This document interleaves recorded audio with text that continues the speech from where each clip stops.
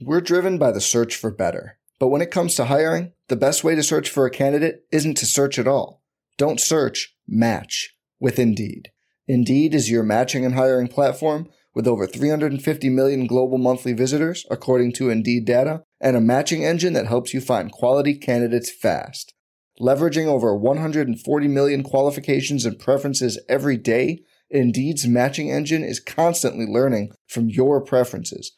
Join more than 3.5 million businesses worldwide that use Indeed to hire great talent fast. And listeners of this show will get a $75 sponsored job credit to get your jobs more visibility at Indeed.com/Blue Wire. Just go to Indeed.com/Blue Wire right now and support our show by saying you heard about Indeed on this podcast. Indeed.com/Blue Wire. Terms and conditions apply. Need to hire? You need Indeed. Welcome to the RotoWire Prospect Podcast. This is James Anderson, and it's just going to be a solo show today. As many of you know, probably, my top 400 prospect rankings just hit the site Sunday, aligning with the January 15th International Signing Day. I wanted to make sure those signings all became official so that I could add those guys to this massive update. Many months, many hours of work went into this one. I'm really proud of it, and I definitely think there's a lot there to kind of uncover. I've written about 250 or so outlooks of the players who are on that top 400. There are some players, and I'll mention one, I think during the podcast, but like Quinn Priester's outlook I didn't write. I think there are some other guys that are just sort of closer to the majors, more kind of boring type of guys that might have an outlook that I didn't write, but I wrote like 98% of the prospect outlooks that are up there. The first year player draft board is done. I don't know if that's live on the site yet, but I did link to a version of it in my first year player draft blueprint article, which is live on the site right now. So if you got a first-year player draft coming up, that's where you want to go for that. And then next week, I'm going to have the rookie tiers articles coming out. I'll do them by one article for pitchers, one article for hitters. So that's a good redraft tool. So really couldn't be a better time to sign up for a RotoWire subscription.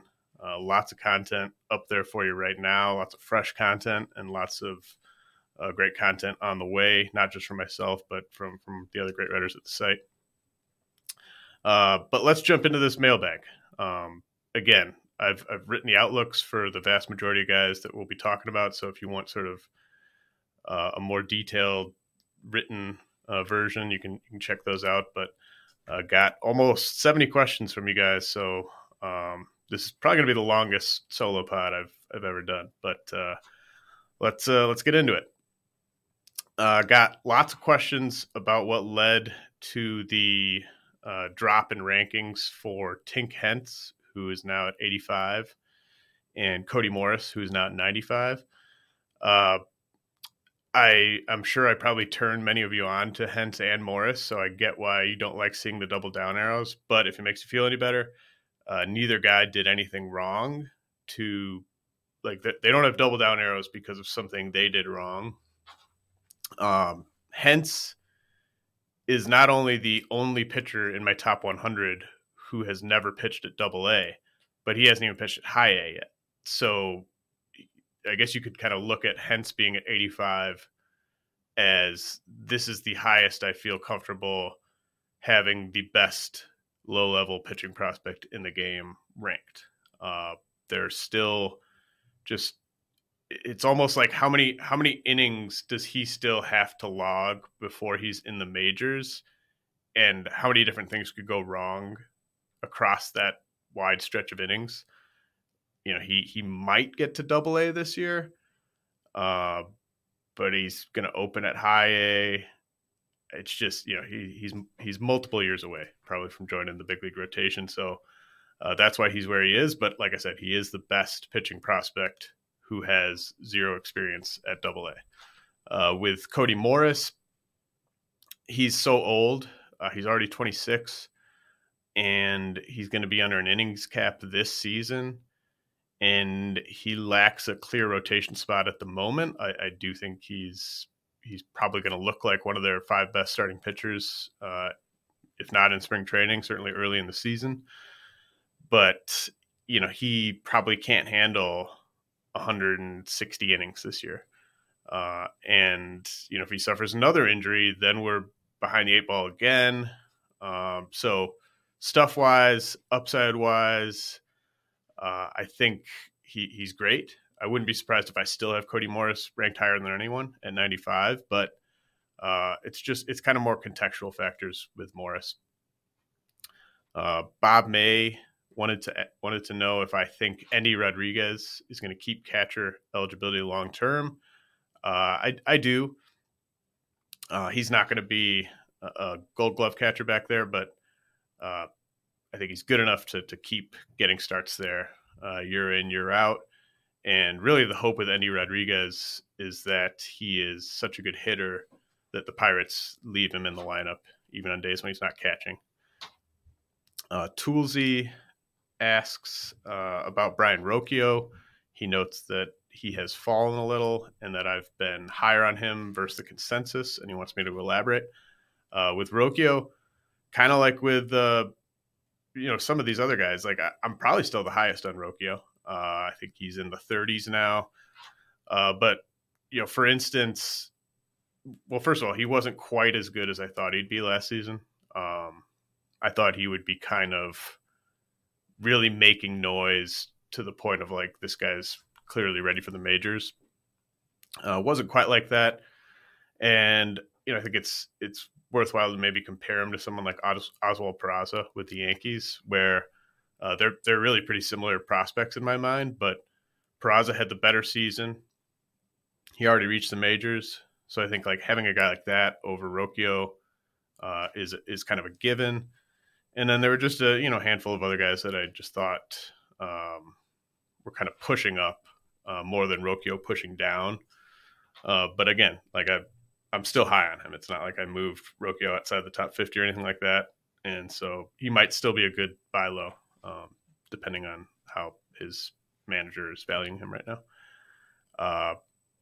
It's also just a really crowded situation there in Cleveland. Ahmed Rosario is not going to be there forever, but I don't think Rocchio is going to be sliding into everyday playing time in June or July, even though he might kind of be ready to. Toolsy asked if I am not expecting a bounce back from Nick York, who is down, I believe, around 90th overall. Nick York is a very tough rank. I think deep down, I still really believe in the hit tool, but I'm a little bit worried about the power. And I am also kind of wondering if I maybe underrated how easy the lower levels are playing back when he did what he did in 2021.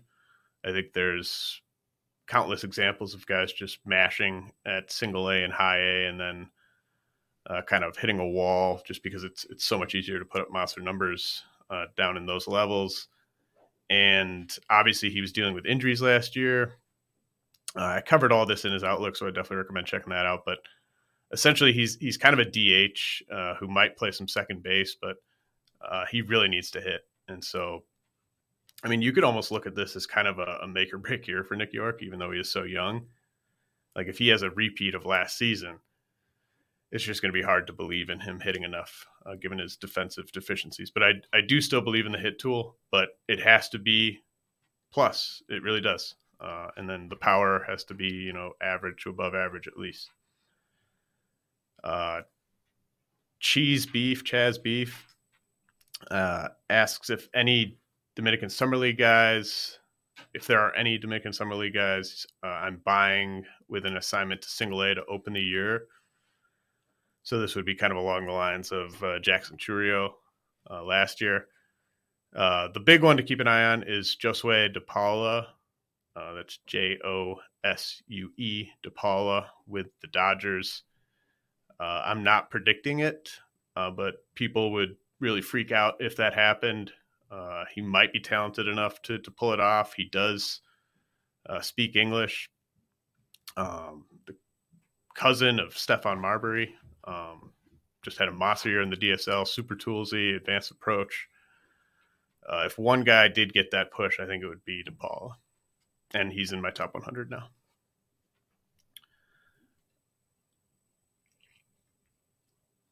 All right, Richard Sands asks, who are the 3 best international signees this year? My 3 favorites are Felnin Celestin with the Mariners, Ethan Salas with the Padres, and Emmanuel Bonilla with the Blue Jays. Celestin is the super toolsy shortstop who's been on the radar probably the longest. Still comes with some hit tool concerns until he can show that he can keep the strikeout rate in check when he makes his debut. We've seen some guys not really live up to expectations, so definitely risky, but has the highest upside. Salas has great bloodlines, probably the highest floor, probably the best pure hitter, but he's a catcher who's a long ways away from the majors. A lot can go wrong there with that profile. And then Bonilla is the best power hitting prospect in the class. Drew Bonner asked if the struggles of Matt McLain and Nick Gonzalez have changed how I evaluate first-year player draft guys and performances in small sample the year they got drafted. I think McLain and Gonzalez are very similar because I was really high on both guys heading into the draft. And part of what I loved about McLain and Gonzalez was their hit tools. And it was sort of, and you could almost kind of throw Keston Hiura into this mix too, where it's college hitters, where it's supposed to be hit over power, and then they get into pro ball and they just start selling out for power and the hit tool kind of disappears. They become easy to attack for opposing pitchers. And the whole profile kind of falls apart. So is that something that we can apply to players in this draft class? Because I think what Drew's wondering is, did I overrate them because of how they performed after they got drafted? It was more kind of just confirmation bias that because I was high on them when they got drafted. So I've already kind of backed off of Jacob Berry and J.C. Young just because of how bad of defenders they are and the fact that they're sort of not clear impact bats at this stage. I think that's fair to say. I mean, couldn't have gone to 2 worse organizations either. I mean, the Marlins have really no track record of developing a guy like Berry, and the Tigers, obviously bad park, bad team. They haven't had too many developmental success stories either, even though it is a new regime. But I think like a parallel to Gonzalez and maybe even McLain it'd be like if Brooks Lee went out and just started striking out a bunch this year and then was really trying to get to more power than he needed to. And then all of a sudden we're just kind of like, what is Brooks Lee? That could be like a parallel. But I don't think we can discount someone like Lee just because of what's happened with McLain and Gonzalez and Hiura. But I think it is something to kind of keep an eye on with these college guys, where the hit tool really has to be as good as advertised. That's when things can sort of get tricky if it's not.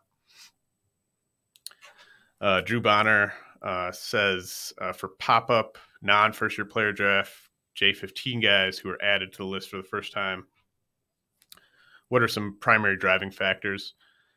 I did notice there were some guys who had plus signs on this update, like DePaula, Luis Ortiz, some others who actually weren't additions on this update. I think they were maybe additions from the last update, but I think there's something maybe with those plus arrows where it's taking longer than it should for them to kind of go away. But there are some examples of this, like Mason Miller with the Athletics, really hard throwing, exciting pitching prospect, and Axel Sanchez with the Mariners.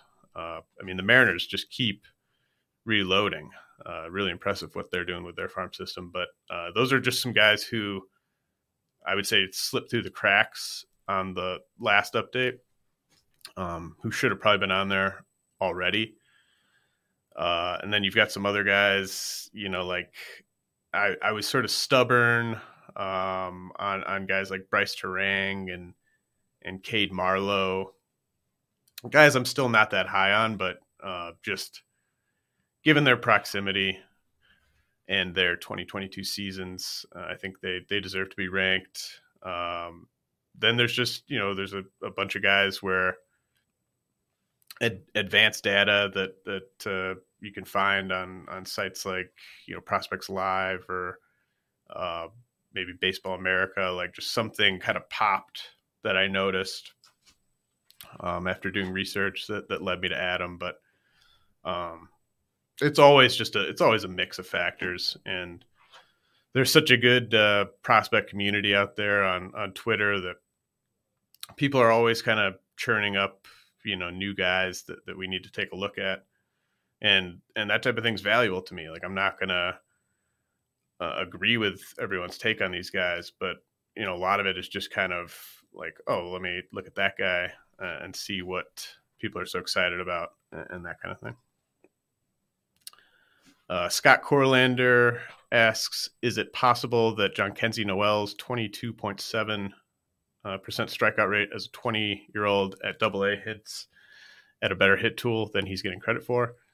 I think Noel is probably one where I dropped him too much. I do really, for a guy with, like, Noel's probably a DH at the end of the day. And with those types of guys, we'll talk about another one in a second. With those types of guys,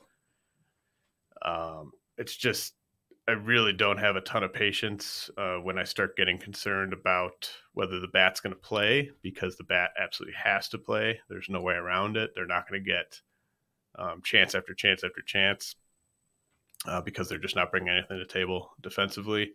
But I do think I did drop Jhonkensy Noel a little bit too far. His chase rate and zone contact rate on the season were pretty bad, but he might have actually improved those as the season went on.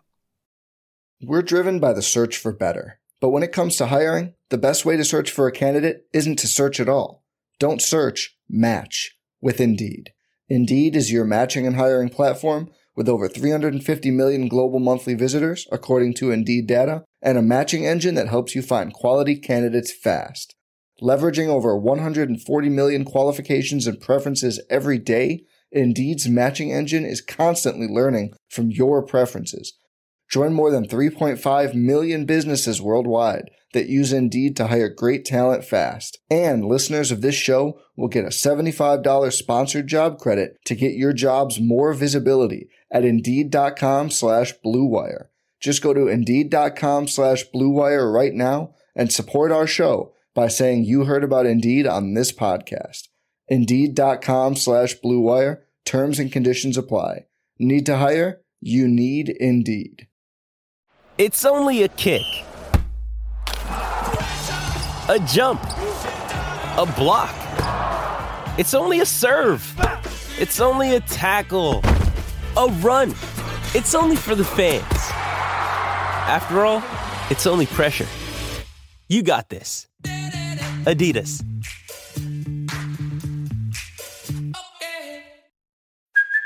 Hey, it's Kaylee Cuoco for Priceline. Ready to go to your happy place for a happy price? Well, why didn't you say so? Just download the Priceline app right now and save up to 60% on hotels. So whether it's Cousin Kevin's Kazoo Concert in Kansas City, go Kevin, or Becky's Bachelorette Bash in Bermuda, you never have to miss a trip ever again. So download the Priceline app today. Your savings are waiting. Go to your happy place for a happy price. Go to your happy price, Priceline.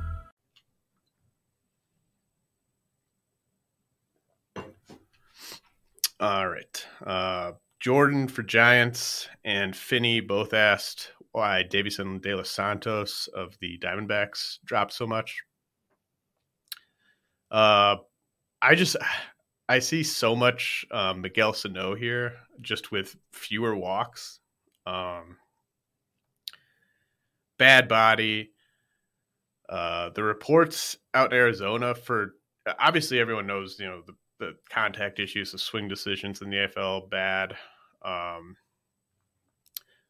But he's apparently just one of the worst defenders and really kind of the worst sort of baseball IQ type of guys that's out there.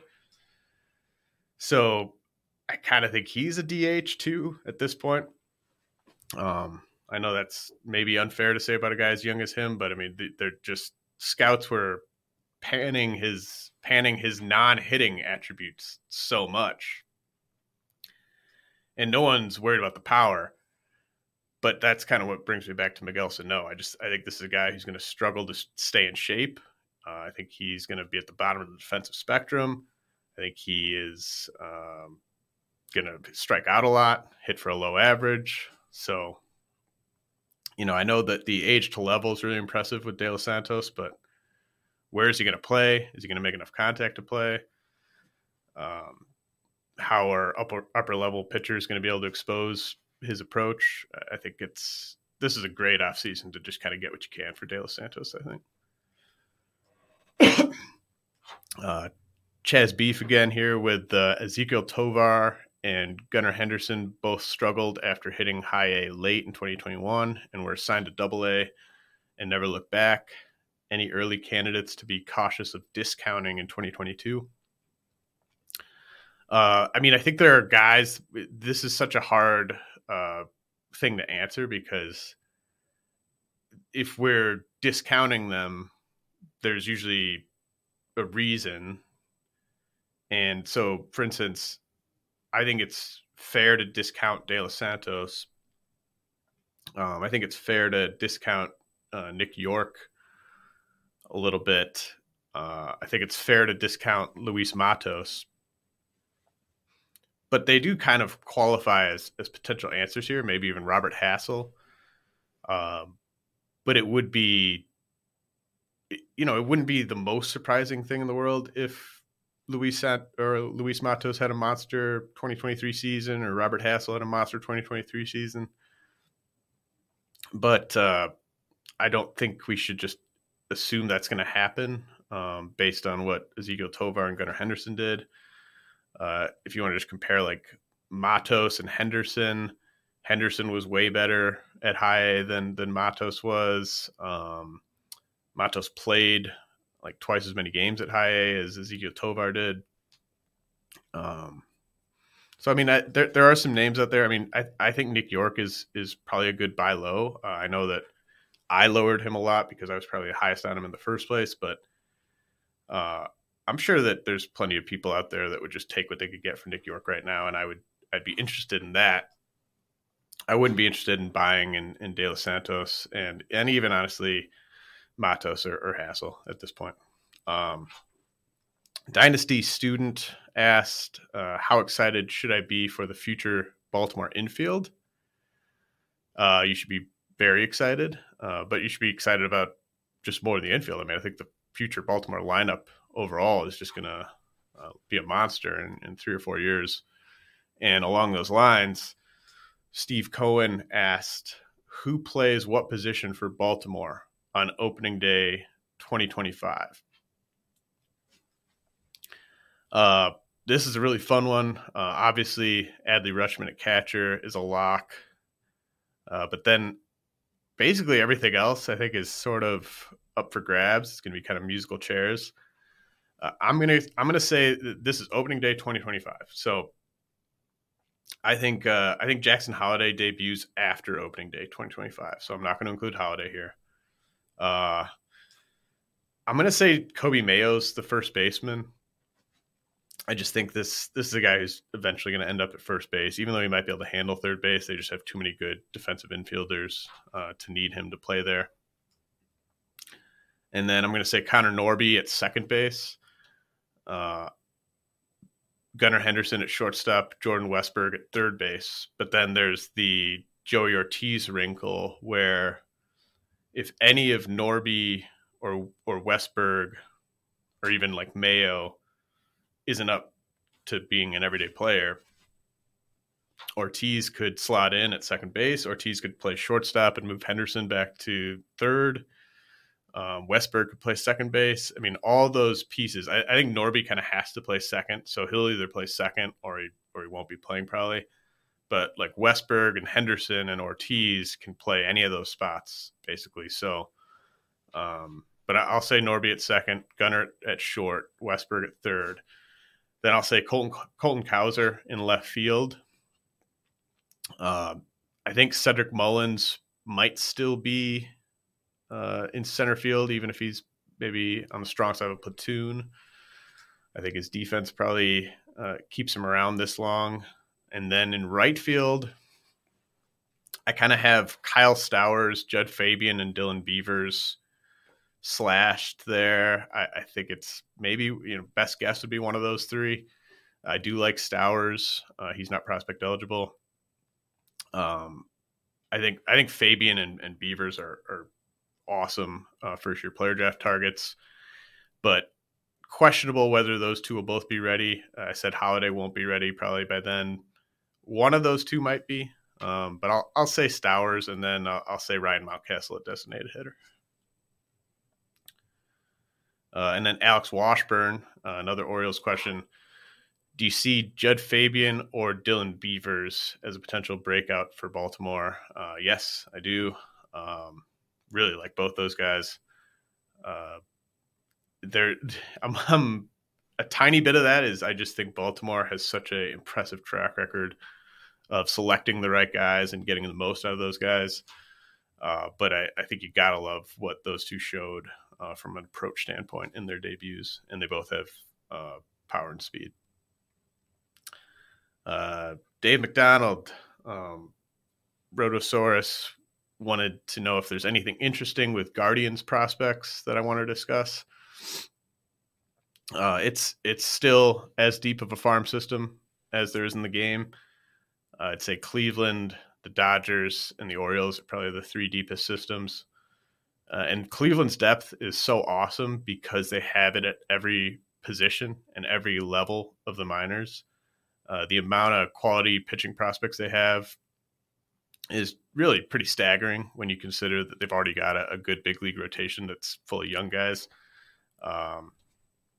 They just had another really good draft.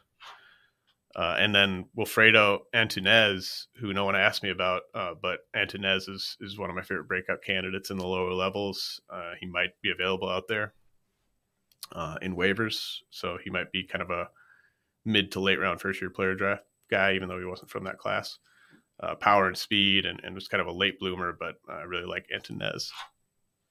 Notorious DAD. Any reason Yu-Min Lin dropped out of the top 400? No, not really. I mean, he can be considered in the like 300 to 500 range. Just opted to put some hitters in over pitchers when it was close. David Scott wants to know, Will Brennan went down 20 spots after a pretty nice year. Will he find 20 plus home run power? Brennan is a really tough guy for me to rank.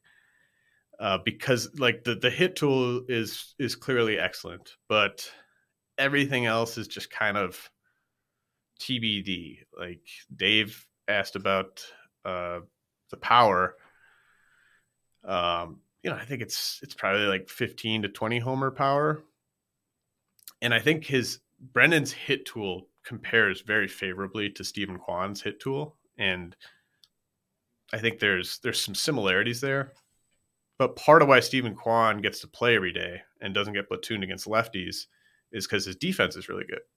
And Brennan, I think Brennan is a good defensive left fielder, but I don't think he's such a good defender that it's just going to keep him in the lineup necessarily if he's not really hitting.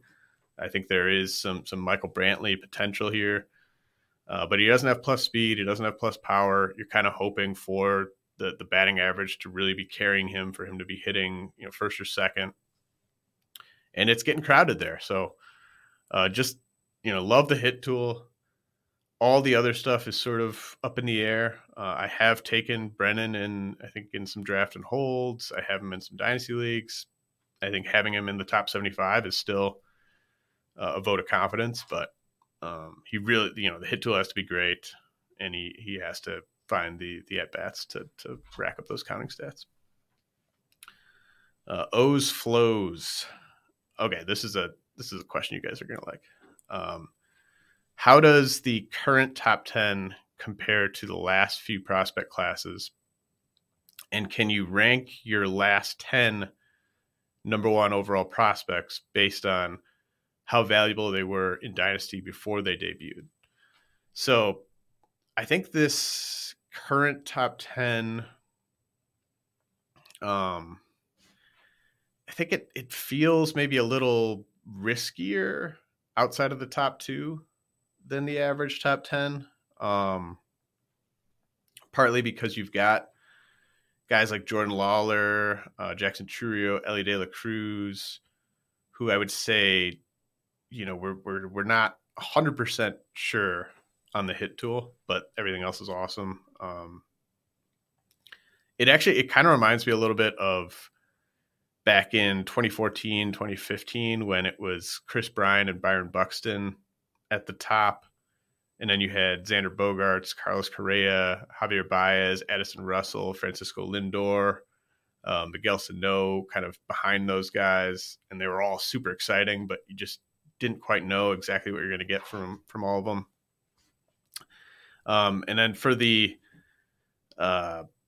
rank my last 10 number one prospects based on how valuable they were in Dynasty before they debuted. So I spent some time trying to figure out who my because I've only been doing this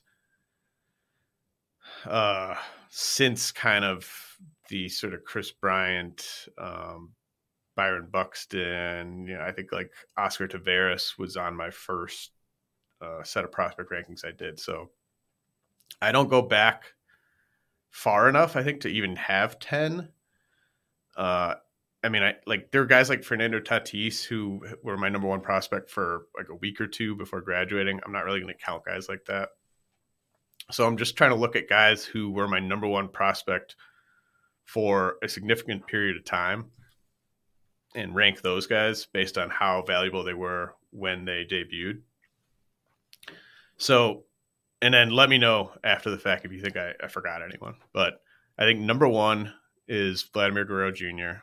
He's the most sure thing prospect I've ever ranked. 100% lock that he was going to be good when he was a prospect. Obviously, it took him, a couple years to really hit his stride, but was just such a sure thing, power, batting average, lock it in. Number 3, number 4 hitter. Just fantastic, 10 out of 10 prospect. Ronald Acuna Jr. is going to be number 2 for me on this list. One of my best calls was probably I think I was the first person to rank Acuna as the number 1 overall prospect. I remember exactly where I was when I ranked Acuna number 1. I was in the press box at Pensacola and just kind of had an epiphany that Acuna needed to be number 1. And I mean, he was just the ultimate, all the tools in the world type of guy. Super obvious that the power and the speed were there. So I'll say Acuna number 2. I'll say Chris Bryant number 3. He was so good that he's the face of the service time manipulation tactic, basically, because he was so good that everyone knew what was going on at the time. Julio Rodriguez, I'll say, is number 4. Always had that special feel. I know that, I wasn't expecting him to be like a 30 steal guy, but I was expecting speed, probably expecting more speed than most people were with him. And the bat was just so special. And he just sort of had that, he just gave off superstar vibes. It was really easy to see. For number 5, I'm going to say Byron Buxton. I absolutely loved prospect Buxton. I had him ranked over Corey Seager. That one, I mean, I don't regret having him over Corey Seager. I think that was the right call if he just has kind of a normal career of health. I think you would rather have had Corey Seager this whole time due to the durability issues with Buxton. But I thought Buxton was just a total superstar waiting to happen. And then number 6, I'm going to say that's where Corbin Carroll slots in. People really sleep on how toolsy he is. I think it's just his stature, the fact he wasn't a big-time international signee or anything like that. But, I mean, he's going to just be a fantasy monster. And then number 7, I'll say, is Wander Franco. I mean, just the fact that people were arguing for Jared Kelenic over him, like I don't think anyone would have been arguing for Jared Kelenic over Ronald Acuna or Chris Bryant. And Franco has always been just such a kind of a divisive guy, I think, for fantasy, because people are so attached to the fact that he was the number 1 prospect and kind of carry that with him as some sort of reason why he's going to produce more than his tools suggest. And then the final, the worst of the number 1 prospects of the 8 that I could dig up, maybe I'm missing someone, is Yoan Moncada. And, a good example why I think Moncada should be last here is I myself was considering ranking Andrew Benintendi over him. I mean, can you imagine Andrew Benintendi as a number 1 prospect? So I think that was a down stretch in terms of how talented the prospect pool was. So again, Vlad Guerrero 1, Acuna 2, Chris Bryant 3, Julio Rodriguez 4, Byron Buxton 5, Corbin Carroll 6, Wander Franco 7, Yoan Moncada 8. For how I would rank all the number 1 prospects I've ever ranked in terms of how good a prospect they were at the time before they debuted. So let me know if you think I missed anyone. But that was fun. All right, Jeffrey Thomas. Taj Bradley is 21 years old in AAA, and all the pitchers directly above him are older and in AA or AAA. Why is he dropping? I'm a little worried about the depth of Bradley's arsenal compared to those guys. It's still mostly fastball cutter. I kind of assumed at this point there would be a third weapon there. Doesn't seem like there is. And I wonder if, maybe the fact that he just wasn't as dominant at AAA as he had been at the other levels is sort of evidence of that lack of a deeper arsenal, possibly being an issue against, upper level hitters. I just think there are less questions about the pitchers I have ahead of him. But even so, based on how much I downgrade pitching prospects on my rankings, having him ranked at 49th overall, it's not a slap in the face or anything like that. All right, Mr. Screw. Ian Lewis and Werner Blakely fell off the list completely. Does this indicate a lower ceiling as opposed to a lower floor? I mean, I think the floor with both guys, Ian Lewis of the Marlins, Werner Blakely of the Angels, the floor with both guys is like non-big leaguer. So I don't think the floors have changed. Blakely's ceiling is the same. Maybe Lewis's ceiling is a little low after last year. Blakely just missed the top 400. I just thought he was too risky and too unproven to stay on with all the additions, but I thought Lewis was an easy cut from the top 400. All right, O's flows again. Do you think Joey Wiemer ends up being closer to his AA stat line or AAA line? AA. Otherwise, I'd have him ranked quite a bit higher, right? Because he had a great short run at AAA.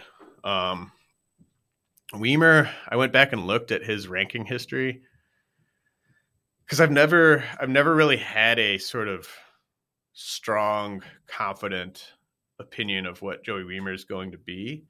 And he's been, over the past 2 years, he's been sort of up and down, got as high as the low 60s, debut, or has been as low as 190. And I think the power and speed with Wiemer are super obvious. And I've just always been dubious of the hit tool. I think it's worth noting that the caliber of pitching at AAA over like the final 6 weeks of the season is just going to be pretty bad. They're worn out from a long season. They're not good enough to be helping their depleted big league pitching staffs. So it's a pretty decent situation to put up numbers. And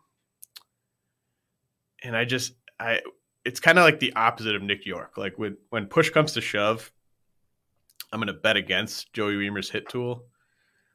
But I admit I could just be off base here. I haven't been able to get a good feel for how good Wiemer is going to be against big league pitching. So it's possible I'm too low on him. High Tech asked if Khalil Watson matures, how high could he jump back up the rankings? Watson's raw power and speed and bat speed are excellent. But his ability to handle adversity, I think, is really up for debate. And you have to be able to handle adversity to get to the major leagues. And he also just, how's the hit tool going to stack up when he faces high A and double A pitching? That's a big question too. I think we're honestly we're in kind of Milton Bradley territory here from a makeup standpoint. I mean, he's young enough, I don't want to, you can get in trouble when we just look at a 19-year-old and say like, he can't mature. He can't, make better decisions and stuff like that. I mean, I was making all kinds of bad decisions when I was his age, but I wasn't, what he did with the bat and the umpire where he was pointing it at him like it was a machine gun after he got called out on a check swing. Like, that's just so like outrageous in terms of poor decision making. I'm concerned, and there were concerns, sort of non-public concerns in the draft, and I kind of wanted to give him the benefit of the doubt. I wish I'd kind of weighed those a bit more.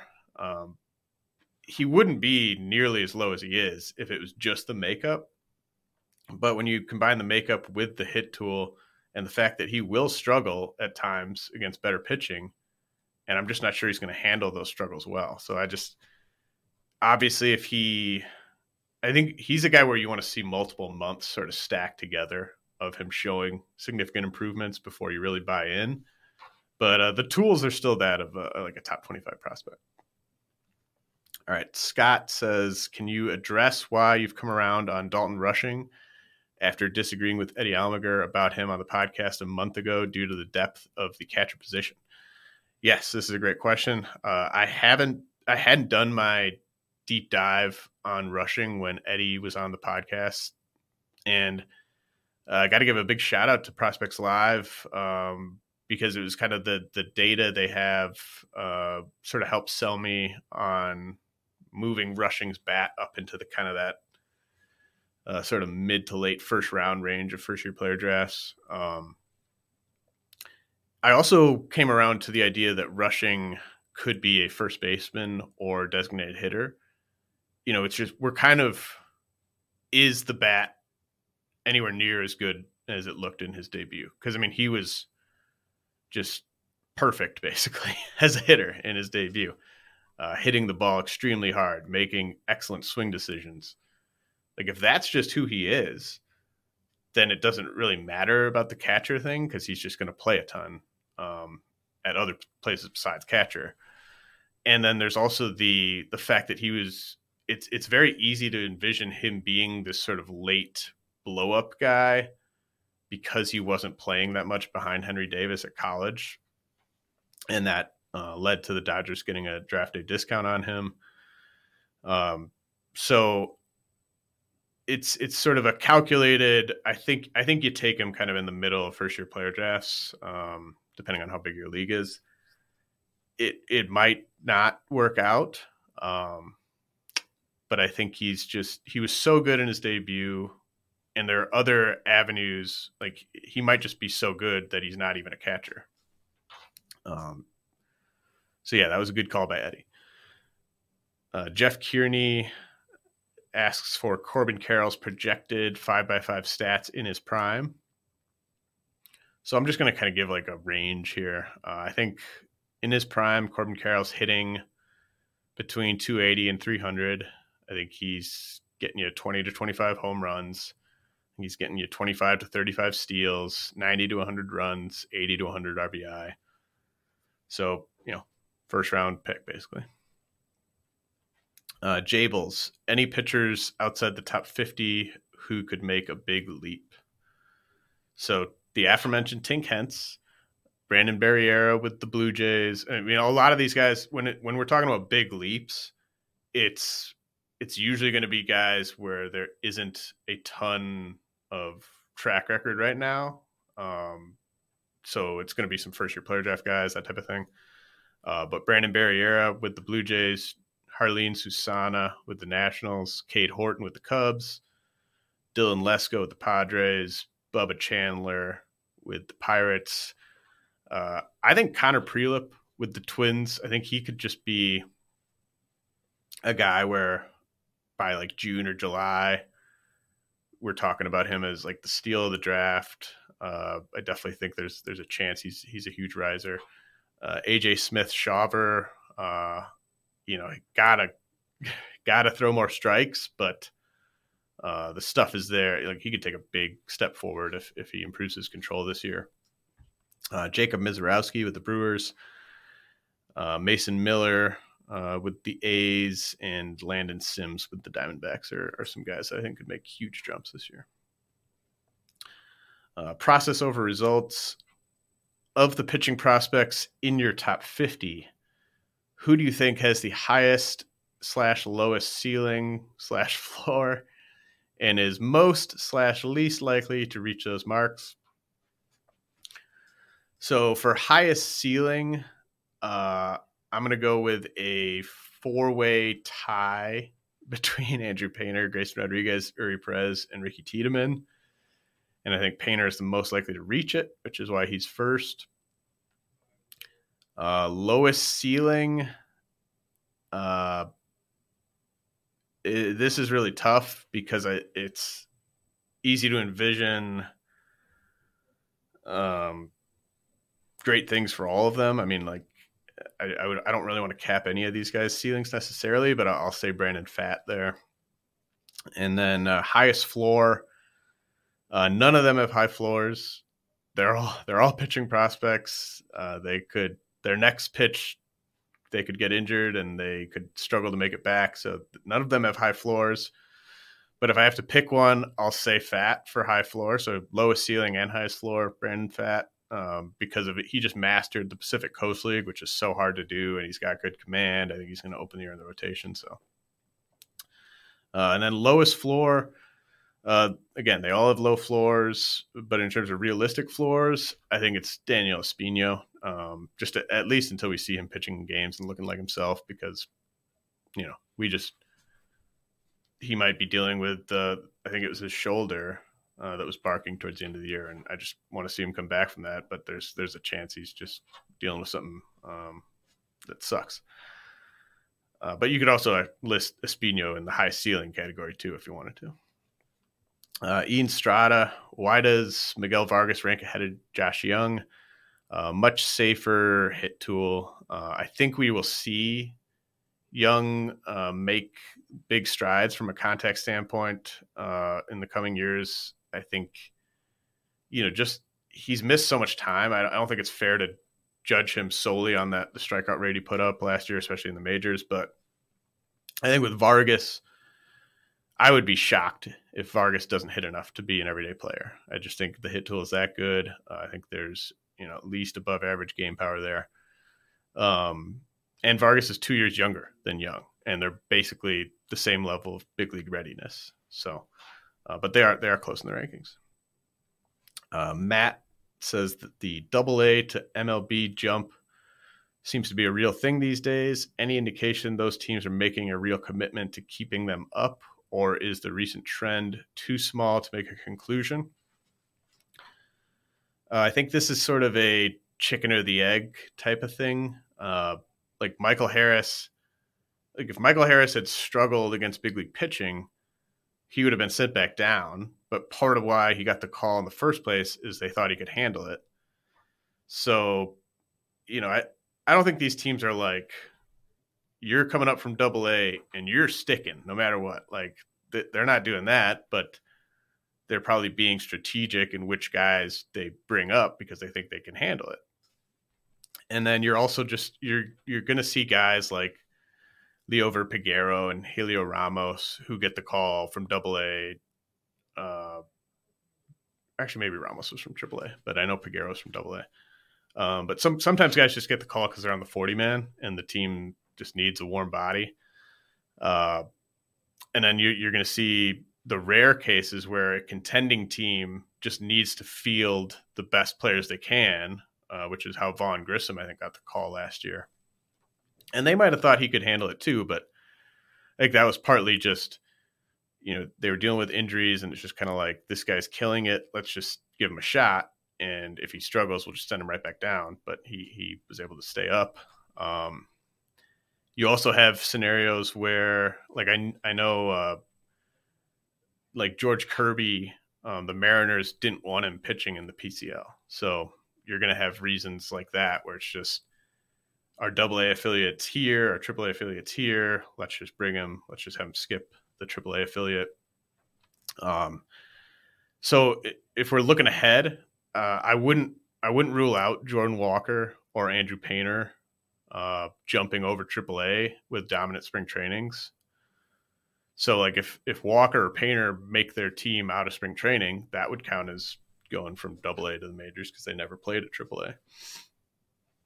I wouldn't assume that will happen especially with Painter, but it could happen. And then you're not going to see the Rays. The Rays aren't skipping Kyle Manzardo over AAA. I think if we're just kind of like predicting who the next guy might be to just completely skip AAA, I would look to Jackson Merrill with the Padres. Just the Padres are one of the most aggressive teams when it comes to promoting guys, and he's a really good prospect. I don't know when he'll be at AA, but I wouldn't be the craziest thing if he just was killing it at AA and AJ Preller's like, just bring this guy up. Daniel Wolf, does Colton Cowser have a realistic ceiling of 360 OBP, 25 home runs, and 20 stolen bases in peak years? The OBP part is definitely realistic, and that might even be like a median outcome, 360 OBP for Cowser. OBP and runs scored are sort of, that's Colton Cowser. That's sort of the categories he's going to dominate in if he pans out. Like, I think he could be a regular 100+ runs guy when that Orioles lineup's really loaded, hitting in front of Adley Rutschman and Gunnar Henderson. So, I mean, I think his ceiling for OBP is higher than 360. 25 homers, 20 steals. I think, that's kind of on the high end probably for both of those. I'd maybe be hoping for like 20 homers and 10 to 15 steals with all those runs, good average, good OBP. That's kind of what I'm hoping for with Cowser. He could maybe get to 25 homers, maybe 20 steals, but yeah, that's kind of a ceiling. So I think that is sort of a realistic ceiling in terms of the home runs and the steals. Daniel Wolf, in an OBP league, can you make a case for Emmanuel Rodriguez of the Twins over Brain Rocchio? Sure. Rodriguez is better in OBP than average. Rocchio's better in average than OBP. They're fairly close, so sure. LP3, is Roderick Arias of the Yankees still a hold? I think Arias is more likely to have you regret cutting him loose than like Christian Vaquero. But if you hold Arias, you have to be committed to sort of holding him all the way to June because he's not going to be playing in April and May. So if you keep him over a guy who's going to full season ball, but then you cut Arias in like early May because you see someone you want to scoop off waivers, you probably should have just cut him now and churned that spot from the get-go. But, usually the J2 and J15 guys who are going to be good dominate the lower levels. And I think there's some stuff in Arias's numbers where it's not quite as bad as the surface stats might say, but there's not much track record of someone just kind of being okay in the DSL and then going on to be an awesome prospect. Jim Childs asks, if eligible, where would Chase DeLander and Max Clark rank? This is, another, I give this PSA all the time, but I don't follow the amateur market year round. I find it much more efficient, a much more efficient use of my time if I followed the draft basically for the 6 to 8 weeks leading up to the draft, because so much changes from, say, like a year before the draft to even 6 months before the draft. Spending time sort of tracking that stuff when those guys are so far away from pro ball, it's just a waste of my time. And I don't have the time to do it anyways. Following pro prospects year round is basically a full-time job. And so I want to be as good at that as I possibly can be. So I focus in on the draft basically after my first big update of the season is complete, which is right before Memorial Day weekend. Then it's nothing but draft stuff for me basically until the draft. And then like with the J15 guys, I'm not really following that market either until they get close to signing. And it's not like there's much to follow on the J15 side, but anytime you're asking me about DeLander or Max Clark or Dylan Cruz, anything like that, I'm just the wrong person to ask. I could point you in the right direction of great people to ask about that stuff. Prospects Live is great. Baseball America is great. There's lots of people who specialize in that, but I am not an expert year round in the amateur market. Mr. Screw, is there any hope of seeing a Hedbert Perez resurgence? Yeah, I'm not completely writing off Perez yet. He was one of the final cuts from the top 400. But I would drop him now unless you're in a league where basically my whole top 400 or most of my top 400 is rostered. He still has really impressive bat speed. He still has plus power potential. He's still very young. But I don't think he has the 4 or 5 category upside anymore. I don't think we can project stolen bases. I don't think we can project a high batting average. So, if you're being patient on him now, you're basically hoping he turns into a power hitting, like number 6 hitter, that type of thing, which could still happen. But I'd recommend just kind of churning that spot for now. CW, talk to us about your lack of concern regarding Elijah Green's strikeouts. So I think this has sort of come up, and this is kind of a big conversation. There's some similar questions here. So with Elijah Green, I have him ranked at number 23. That does not mean that I have a lack of concern about his strikeouts. It's just you're weighing risk versus reward here. His risk is arguably higher than any other top 40 prospect, but his ceiling is probably higher than any prospect outside the top 11 or so. So I'm trying to weigh the risk and the reward with Green. There's a question about where my tiers are here a little bit later. And if you want to just value a guy like Green basically at the bottom of the tier he's in, which is basically like 20 to 45 or so. Like if you want to say, I'm worried about the strikeouts, I've gotten burned in the past by investing in someone like, say, Khalil Watson. Like I just don't want that to happen again. I want to take a safer player. Then that's fine. You can value Green 20 spots lower if you want. I just think, we're talking about a guy who if he just has a 40 grade hit tool, he could hit 30 homers with 20 steals. And if he has a 50 grade hit tool, which many smart evaluators have put on him, if he has a 50 grade hit tool, he could hit 40 homers with 30 steals. So I just think betting on the talent to me makes sense. And I got another question from Nevo. Seems like more teenagers are earning your trust again after the Hedbert Perez and Jason Dominguez fiascos. Are these guys that special? Or are you warming up to them as a group in general? I don't think Dominguez was necessarily a fiasco, but Hedbert Perez and Reginald Preciado were fiascos. But I just don't think it's relevant, comparing international guys where I was just out on an island basically with a bad rank on those guys to someone like Green. And this ties into another question from Dan O. Compare Green this year to Elly De La Cruz last year when Elly was out to the top 50. Green is 19. Elly was 20 last year. So you get the 1 year age difference, but also Green has been a relevant Dynasty League prospect for longer than Elly De La Cruz has.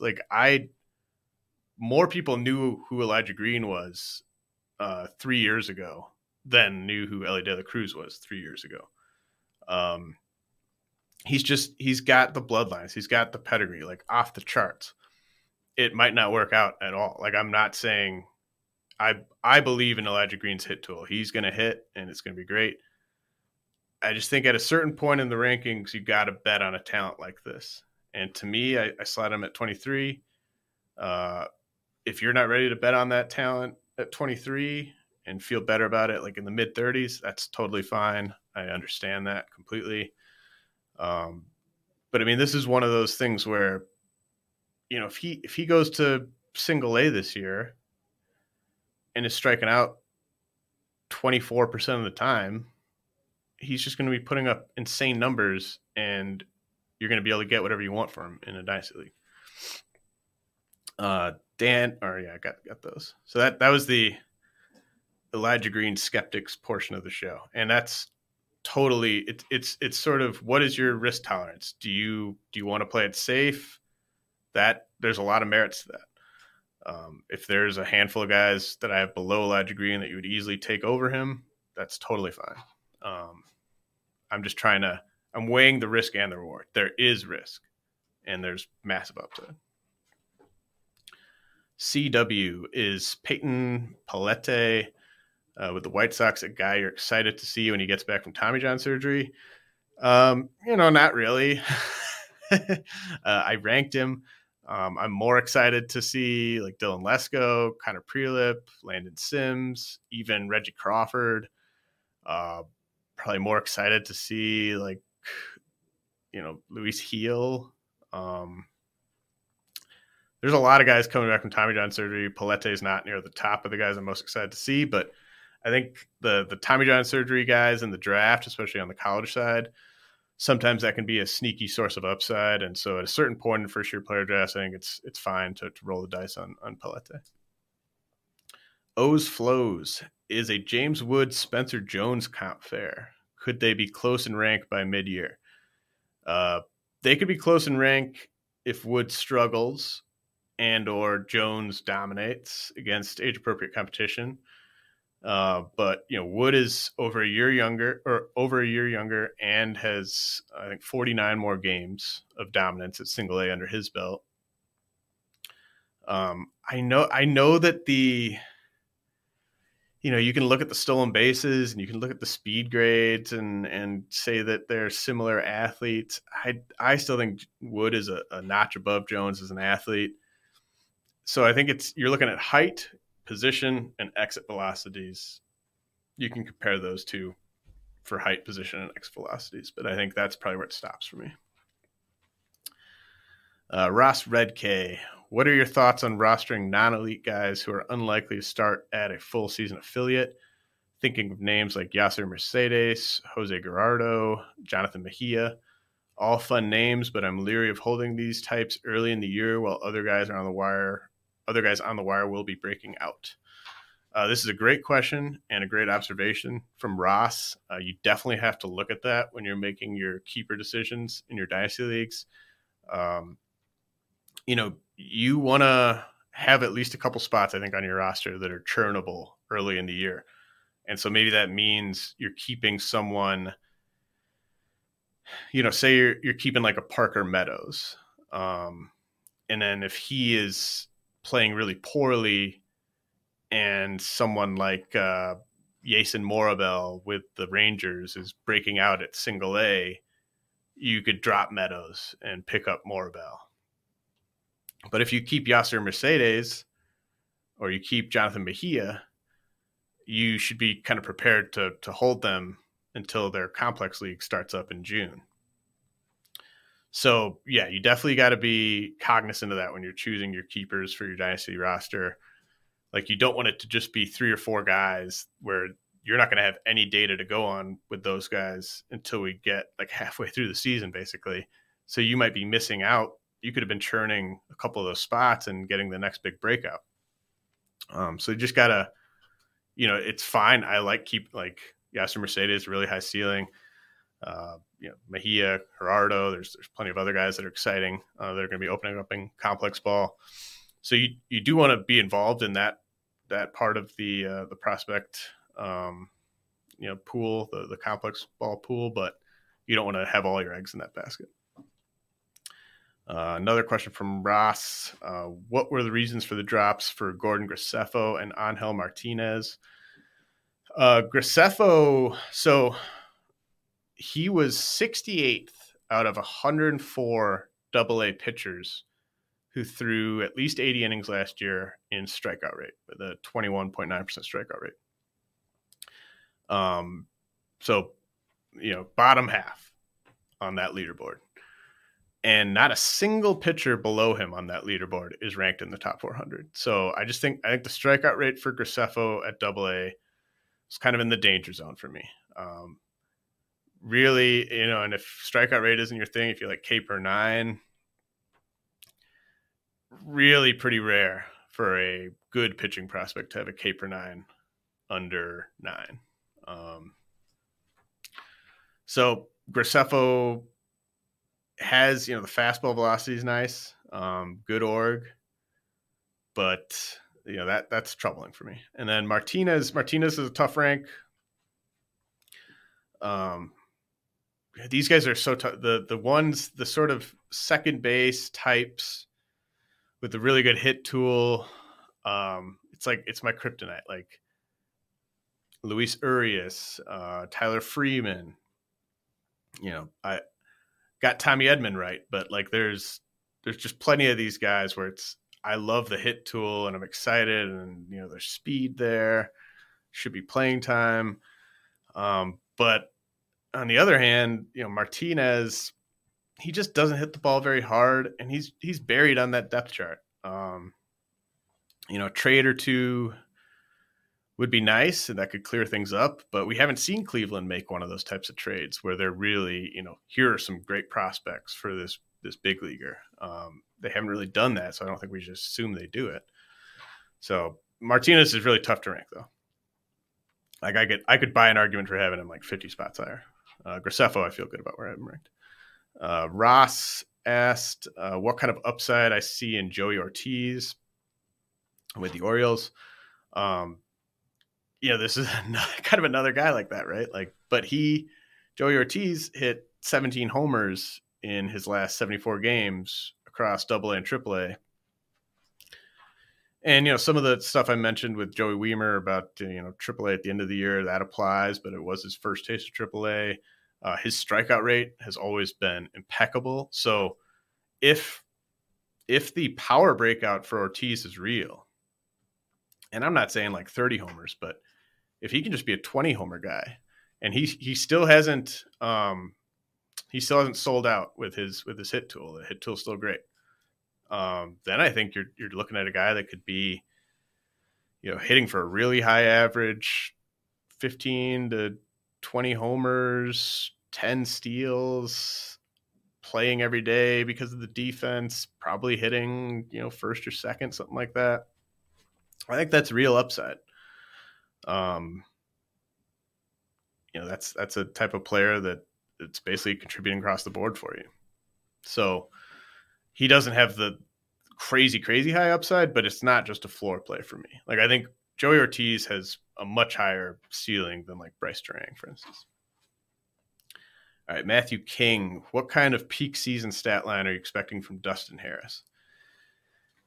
When I went in, I kind of expected to do Dustin Harris's outlook and kind of lower him, 20 spots or something like that. But I just kind of liked everything I saw. I think he got kind of unlucky last year. I look at that organizational depth chart. I think he's their left fielder of the future. I think he could be like a 260 average, 360 OBP type of guy, 25 plus homers, 10 to 15 steals.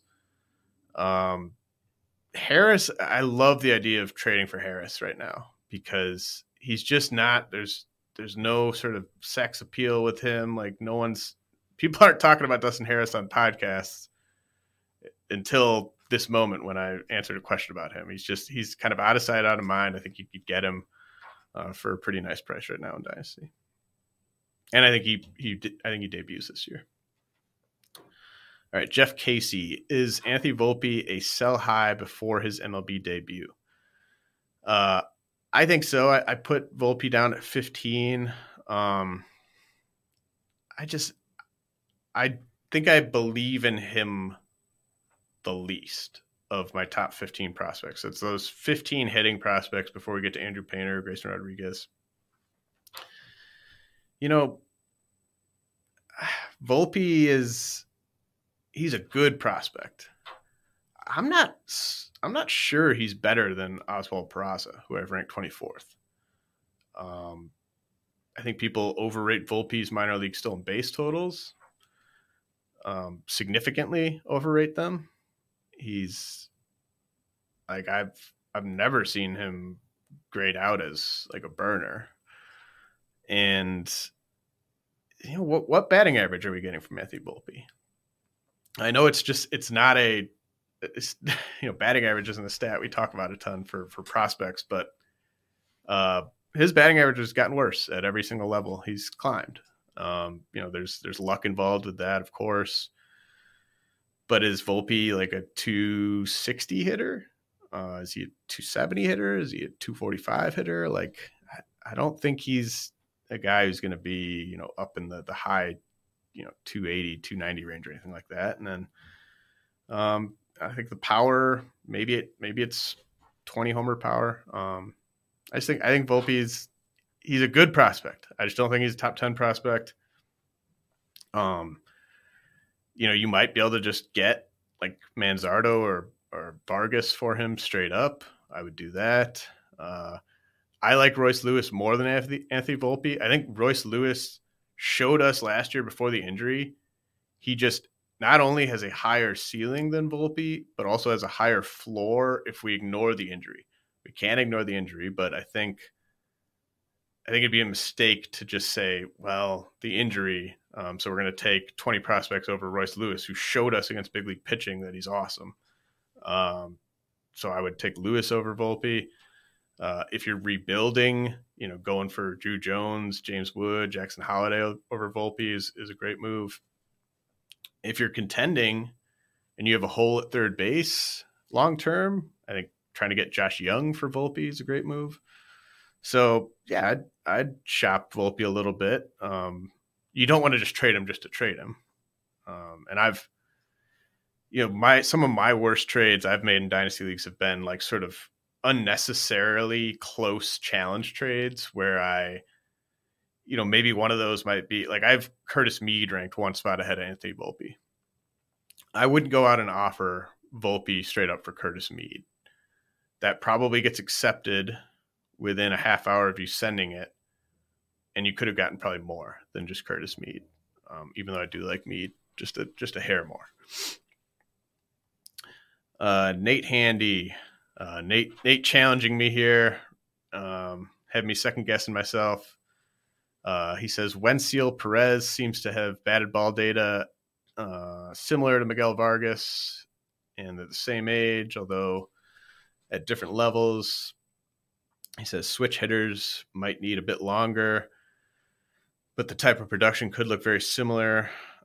Why did Perez fall out of your favor? Yeah, I hate ranking Wenceel Perez. He's another guy, just kind of my kryptonite, middle infield type with the really great hit tool data. He checks a lot of the boxes I look for, but, no scouts really seem to be on Perez. And when I watch him, I see a lot of weak contact. So, just looking at the strikeout rate and the, where is he hitting the ball? Is he hitting the ball in the air? Like, just looking at that with him, I don't think tells quite the whole story. And Vargas just hits the ball harder than Perez. I know that the hard hit data, it's like kind of within shouting distance, but I think it's the gap there. It can be the difference between being an everyday big leaguer and not being one. There's also reports that Perez's defense is just really mediocre. So, I don't know. I mean, he's on the 40-man roster. The Tigers team has no talent. So that's an argument in his favor. But then again, like, how many home runs is he hitting if that's his home park? I know they changed the fences. But yeah, I don't know. I could see a case for having Wenceel Perez inside the top 200, but just a guy that I have a hard time getting a read on. Gabriel Machal wants to know if Jonathan Aranda was purposely omitted. Yes, Aranda and Gabriel Moreno were the two guys who I didn't realize exhausted their prospect eligibility when I did my end of season ranks. So Aranda and Moreno were removed simply because they were no longer eligible. Although Aranda would have ranked in the 70s, I think, and Moreno would have ranked in the 80s. Terry Foxes, will we see Bobby Miller this year? I don't think it's going to be a meritocracy with those young Dodgers pitchers right away. And then they went out and got Thor. I mean, we'll probably see Miller this year, assuming he's healthy and productive. But it might be out of the bullpen. Might just be for a spot start here and there. Maybe he has like the same opportunities that like Ryan Pepio had this last season. But I don't think Miller's a finished product, and they don't need him anytime soon at all. I think it would make more sense for them to really finish his development at AAA and then maybe have him work out of the bullpen over the final couple months or something like that. CW wanted to know if Kyle Hurt of the Dodgers is on my radar. Yeah, but I mean, he's probably a reliever. And in this org, like, I have 8 Dodgers pitchers ranked in my top 400. So at a certain point, kind of got to leave the stragglers behind there. Schmitty says seeing Tanner Bibby drop 33 spots was a surprise. Was expecting an up arrow. Surface numbers look great. Did you see something in his underlying numbers that concerns you, or is it just because you hate pitching prospects? Well, I think he was a little over his head at AA last year. But I think most of this is probably just me hating pitching prospects. With pitching prospects, I think I'm looking for reasons to not rank them high. Like, there's this stretch. There's a stretch in the rankings basically from like Hayden Wesneski and DL Hall are 61 and 62. And then it's just nothing but hitters. And then we get to Tink Hence at 85. Then we get to Luis Ortiz, Dre Jameson, Cody Morris, Kyle Muller, Max Meyer, rounding out the top 100. But there's like a stretch of like 30 hitters there where I wanted those guys to be in the top 100 if I'm doing some sort of startup draft, I'm taking those hitters before I'm looking at the Tanner Bibbies and the Robert Gossers and the Mason Montgomerys. Now it's got to be format dependent, right? Like I know a lot of you guys play in leagues where, you really need pitching. You need starting pitching. You haven't been able to get it. And in that case, if you want to value Bibby as high as like the 60th best prospect, like that's totally fine. I just think there's enough really good pitching prospects that I think are available on the cheap that I want those hitters. And with Bibby, he's a good pitching prospect. But I don't really think I'm being unfair just within the pitching prospects. He's my 21st ranked pitcher. He's in an extremely crowded org. He's the 4th ranked pitcher within his own org. And the org has a 5-man rotation that doesn't include any of the 3 guys ahead of him. So Bibby might not pitch at all in the majors this year. I also just have this gut feel that this offseason is the peak of his value. He's a good pitching prospect. He's my 21st ranked pitching prospect.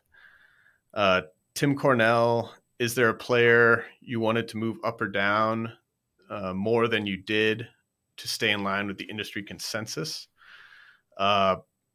So I think that definitely happens, but it happens subconsciously, I think. And sometimes I kind of catch it after the fact, or a guy will suck and I'll just be like, why I didn't even like him. Why'd I have him there? I think Jack Leiter maybe qualifies here. I don't think there's any evidence Jack Leiter is going to be a good pitcher. I have him like around 200. I think it's low enough that I make my point. But I could have put Jack Leiter even lower. Dungeon Master, Kyle Manzardo, ETA, and then long-term Manzardo versus Vinny Pasquantino. So I think the Rays are going to want to give Jonathan Aranda, Isaac Paredes, and Curtis Mead opportunities the first few months of the season before Manzardo gets his look. And then you also have Yandy Diaz is an everyday player for them. So, they're not going to – I don't think they're going to bring Manzardo up until they sort of have an idea what they have in Aranda and Paredes and Mead. I think Mead plays second base. I mean, really all 3 of those guys, like they're similar. Like you don't really want them playing anywhere. Second base, first base, DH. But there's enough of those guys where there wouldn't be enough at bats to go around if they brought Manzardo up right away. And at the same time, we're talking about the Rays, and Manzardo doesn't have to be added to the 40-man roster anytime soon. So I don't even think I can say with absolute confidence Manzardo's up this year, period, because of the 40-man issue. I do think he is, like, if I have to pick, I think he's up around like June, July, because I think he'll just be dominating, and somebody is going to either be hurt or just out of the mix, and there'll be a spot for him. So I haven't really been going after him in draft and holds, but there's a chance that he comes up right around the time Vinny Pasquantino came up last year. And that brings us to that, would you rather? And for me, it's like, I think you can make a case Manzardo has a higher ceiling. Like if you just said one of Manzardo or Vinny P someday is going to be getting drafted like where Freddie Freeman gets drafted, I think it's Manzardo.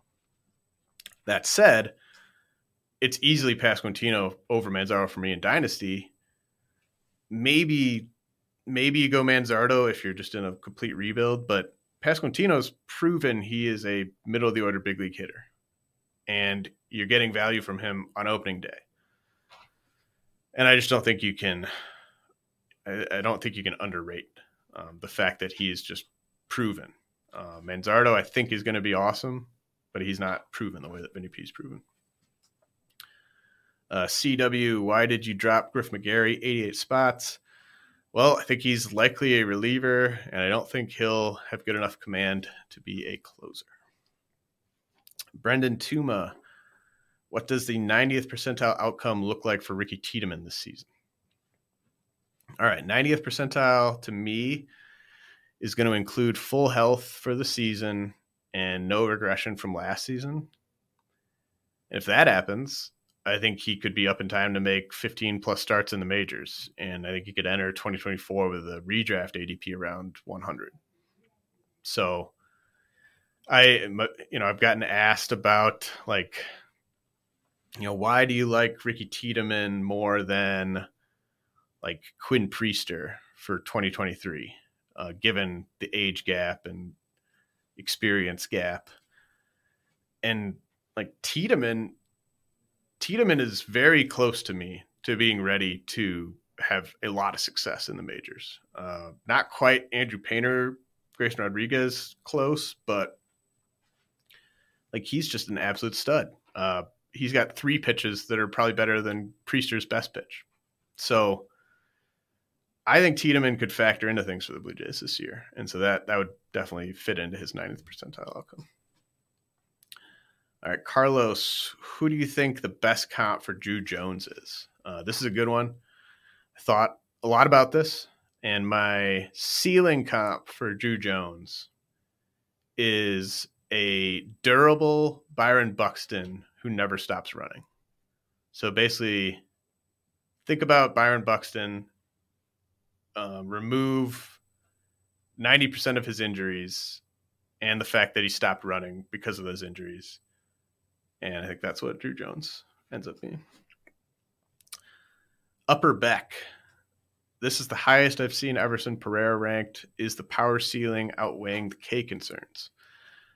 Short answer here is yes. Pereira is the name that sort of encompasses this set of prospect rankings for me, because he was throughout the whole process the player that I had sort of the biggest like light bulb going off moment on when I was doing his outlook.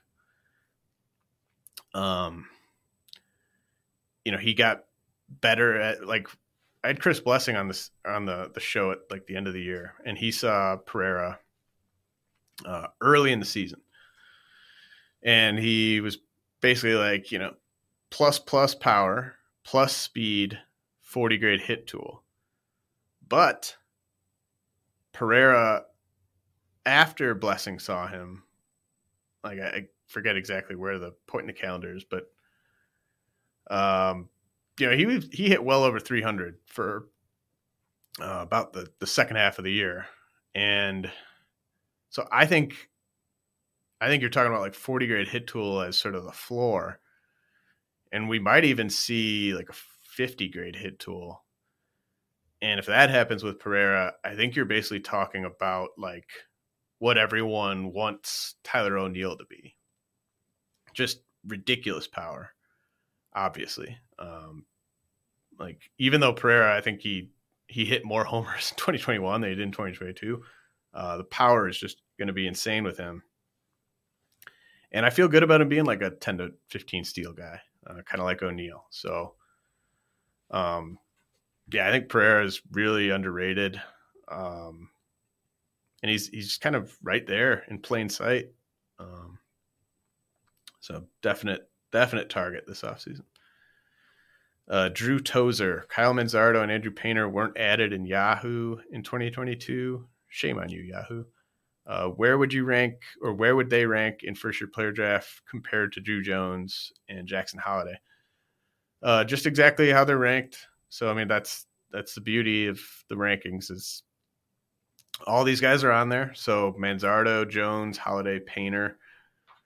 Granted, like I don't play on Yahoo, but if SPs are just worth their weight in gold, you could take Painter first of those guys if you wanted to. But for 5x5 Roto, just the order they're ranked. And that's applicable for guys like Pereira too, for like first year player drafts. Like I know he'll be out there in some, and maybe you know your league well enough that you can just be like, look, I can wait a couple rounds on Pereira. I got to take the first year player draft guys, but yeah, just follow my rankings. Dungeon Master, what puts Andrew Painter over Grayson Rodriguez? I just think Painter's slightly better. You could disagree with me there if you want. That's fine. I mean, he's younger. I think it's safe to say that he has less injury risk than Grayson, because Grayson dealt with a serious injury last year, and I think I think I heard Jeff Ponce mention this too, and it resonated with me because I'd sort of been feeling it, but I hadn't exactly put my finger on it. But like Grayson Rodriguez's body, like I don't know. It looks like I could see back issues. It's just something about his body, his delivery versus Painter. I just feel better about Painter's body and his health. But they're both studs. Can't imagine where, I mean, maybe in a startup draft, you might be deciding between the two, but if you have either guy, don't feel bad about not having the other guy. Rick Bonino, I realize you were already low on Quinn Priester, but what led you to drop him almost another 100 spots? He's so boring to me. He kind of reminds me of a right-handed Matthew Liberatore. He's got the draft pedigree, but it's not exciting at all. The team context is terrible. If I think you're probably like a number 4, number 5 starter, and you're on the worst team in baseball, like it's just, who cares? Fantasy baseball for beginners. Where do you see the broad tiers in the top 400? Are there similarities in the types of players put in a certain range? Example, are the 100s guys more proximity over upside, the 200s vice versa, or just too much of a mix throughout? I definitely don't put certain types in certain spots of the rankings like the way you outlined. But you could probably find similar runs of players kind of lumped together. As for the tiers, let's pull this up. So I think Corbin Carroll and Gunnar Henderson is a tier. For me, Jordan Lawler and Jordan Walker is a tier. Jackson Chourio and Elliot De La Cruz is a tier. So that's 3 tiers in the top 6, 3 2-player tiers. Then things kind of open up a little. Like I think I'd maybe argue that Manzardo, Vargas, Royce Lewis is another small tier. And then maybe like Drew Jones to Ricky Tiedemann. So like 10 to 19 is a tier. And then I think 20 to 44. So Termarr Johnson all the way down to Pete Crow Armstrong. I think that's a tier. And that's what I was alluding to with Elijah Green earlier. Like, if you just think he's too risky and you don't want to play that game, you could value him at the bottom of that tier. So value him below Andy Rodriguez, Pete Crow Armstrong. But I think it'd be a mistake to value him any lower than that. And then I think you have another tier from 45 to 69. So Cam Collier to Jordan Westberg.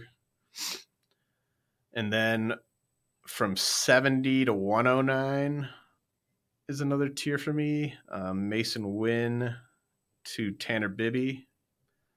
And there's a Tanner Bibby reference. So like, if you think I'm way too low on Tanner Bibby, I'm saying he's in the same tier as a player I've ranked 70th. So feel free to value Bibby as high as 70th. And then after 109, the tiers just get really big. We're talking like 70, 100, 120 player tiers, that type of thing. So the rankings they're fluid, and they should be interpreted by you. Like, you shouldn't be just straight down the rankings. The goal is for them to just be a very useful tool. J Ship D, did Aaron Zavala fall mostly due to injury? The injury actually wasn't as big of a deal as sort of the troubling passivity power metrics under the hood with Zavala of the Rangers. He's extremely passive, and he just doesn't have enough juice in the bat, I think, to hit for enough power given that passivity. Like, he's probably a left fielder. And so, like, for fantasy, we already don't love it when a guy is super passive at the plate because it suppresses counting stats. But I worry about it for him. I already said, like, I think Dustin Harris is their left fielder of the future. Like, he's going to have to be an impact bat to kind of get into that lineup, I think. So I kind of worry about the combination of, if he swung significantly more, he could maybe hit for enough power to profile out there, but something's going to have to change for Zavala. And like, I compare him to a guy like Nolan Jones.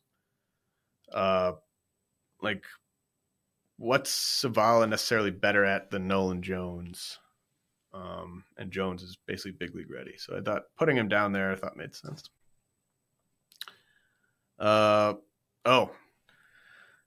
Maybe the most important question of the pod, non-baseball question. Explorer, did you take the Goose photo on your Twitter profile?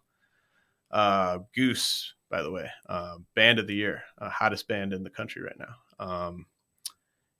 In a way, yes, I screen grabbed that from a YouTube video of their Peach Fest set in 2002, which is one of their many shows up on YouTube. I think that the Peach Fest set is probably my favorite set of theirs. It would have been way cooler if I did take the photo and I was backstage. That would have been cool. I'm going to go see them for the first time in April, but I probably won't be close enough to get a photo that is Twitter worthy. All right. Clownfish are clowns. When do you think Uri Perez comes up, and what's his ceiling? Ceiling is, an ace. I think those top 4 pitchers all have the upside to be top 10 fantasy pitchers. And I think anything's on the table with Perez. Assuming there's a spot for him, I think we could see him early 2023. The thing is, it seems like they need to make a trade. You can't have my guy Braxton Garrett opening in the AAA rotation. So I think they need to clear a spot. But if there's a spot for Perez and he's healthy, I think we could see him, June, July, something like that. I bet you that, we've got Andrew Painter, Grayson Rodriguez, Uri Perez, Ricky Tiedemann. Those might be like 4 of my favorite players to watch in spring training, because I just think at least a couple of them are just going to shove and make it hard for their teams to leave spring training without them. We're talking about, the 4 best pitching prospects in the game, and I think they're all closer to having success in the majors than you might think based on their ages. Bling Dome piece. Why did you drop Carlos Colmenares to $399? I just couldn't really find a good reason to keep him in the top 400 other than his pedigree. I think I even took him in one of those prospect mocks. They do those prospect mocks. Like, I love those guys, like Welsh and Toolshed guys and everyone. Like, I wish I would love to do a prospect mock that started on January 1st, because there's just so much I would do differently. Because I'm like very early in my crafting the top 400 stages when we do those. So they're very helpful, but Colmenares, he's a better hitter than Wilman Diaz right now, but he's got to hit for power, man. I mean, that, he's got to at least show signs of having like above average power, which he didn't do last year. Russ Hinnon, are you nervous about Matt Mervis? No real move, despite the Cubs clearly signing multiple guys to block him. Well, I'm not nervous about Mervis at all in Dynasty. I am a little nervous about the 2 NFBC Gladiator leagues I took him in. That could be a nervous situation. But I'm not sure if your phrasing here was like exactly how you meant it to come across, but the Cubs did not sign Trey Mancini and Eric Hosmer to block Matt Mervis. Like, that wasn't their intention, wasn't to block Matt Mervis. I think with Eric Hosmer, there's basically no risk there. Like, that was for the minimum, basically. Get a veteran in the clubhouse. Trey Mancini, I'm guessing, based on the point in the calendar when he signed, like, they just sort of had a number where they were like, this is the price on Mancini. And that number might've been out there for weeks and he couldn't find a better offer and he took it. But I just, I don't think, like, if Matt Mervis is good, those guys aren't blocking him. So I think if you liked Matt Mervis in Dynasty entering the offseason, it's illogical to me to be lower on him now because a team signed Eric Hosmer and Trey Mancini, who were worth 1.2 wins above replacement combined last year. If you were skeptical of Matt Mervis entering the offseason, this is more ammunition for you to keep being skeptical. But I just think it's like, I have faith in my evaluation of Mervis that he's going to be a good big league first baseman offensively.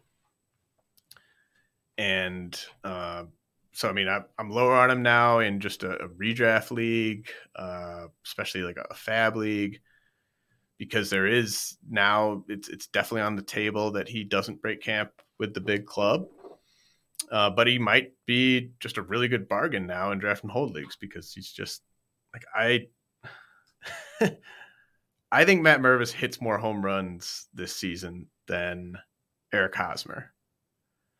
And if the playing time is equal, I'll say it's more than Trey Mancini. I'd probably take Mancini for more homers than Mervis just based on plate appearances, but I think it's a good time to trade for Matt Mervis right now. Steve G, did Mason Wynn get the dreaded double down arrows because of something he did or because others jumped him? I've reevaluated Mason Wynn's power potential. I used to think he could be a 20 homer guy someday because of the bat speed. I don't get that vibe anymore from him. So still a good real life prospect. Obviously you know about the speed, you know about the arm. But he might be kind of looking like a Colton Wong type of fantasy guy if it all comes together, which is fine. But I used to think that there was sort of 5 category potential with Wynn, and I just don't see that same power potential there anymore. All right, we're at an hour and 40. All right, that was a long one. Really appreciate you guys listening to this one, and appreciate all the great questions.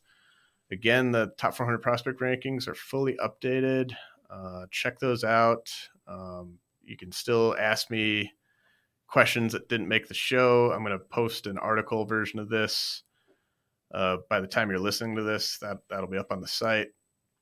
Ask me more questions there. Ask me questions on Twitter if you want. Got a really fun show next week. First year player draft themed episode, but I'm going to try something new with that one. I think you'll like it. But anyway, thanks for listening. For the ones who work hard to ensure their crew can always go the extra mile, and the ones who get in early so everyone can go home on time, there's Grainger, offering professional-grade supplies backed by product experts so you can quickly and easily find what you need. Plus, you can count on access to a committed team ready to go the extra mile for you. Call, click Grainger.com, or just stop by. Grainger, for the ones who get it done.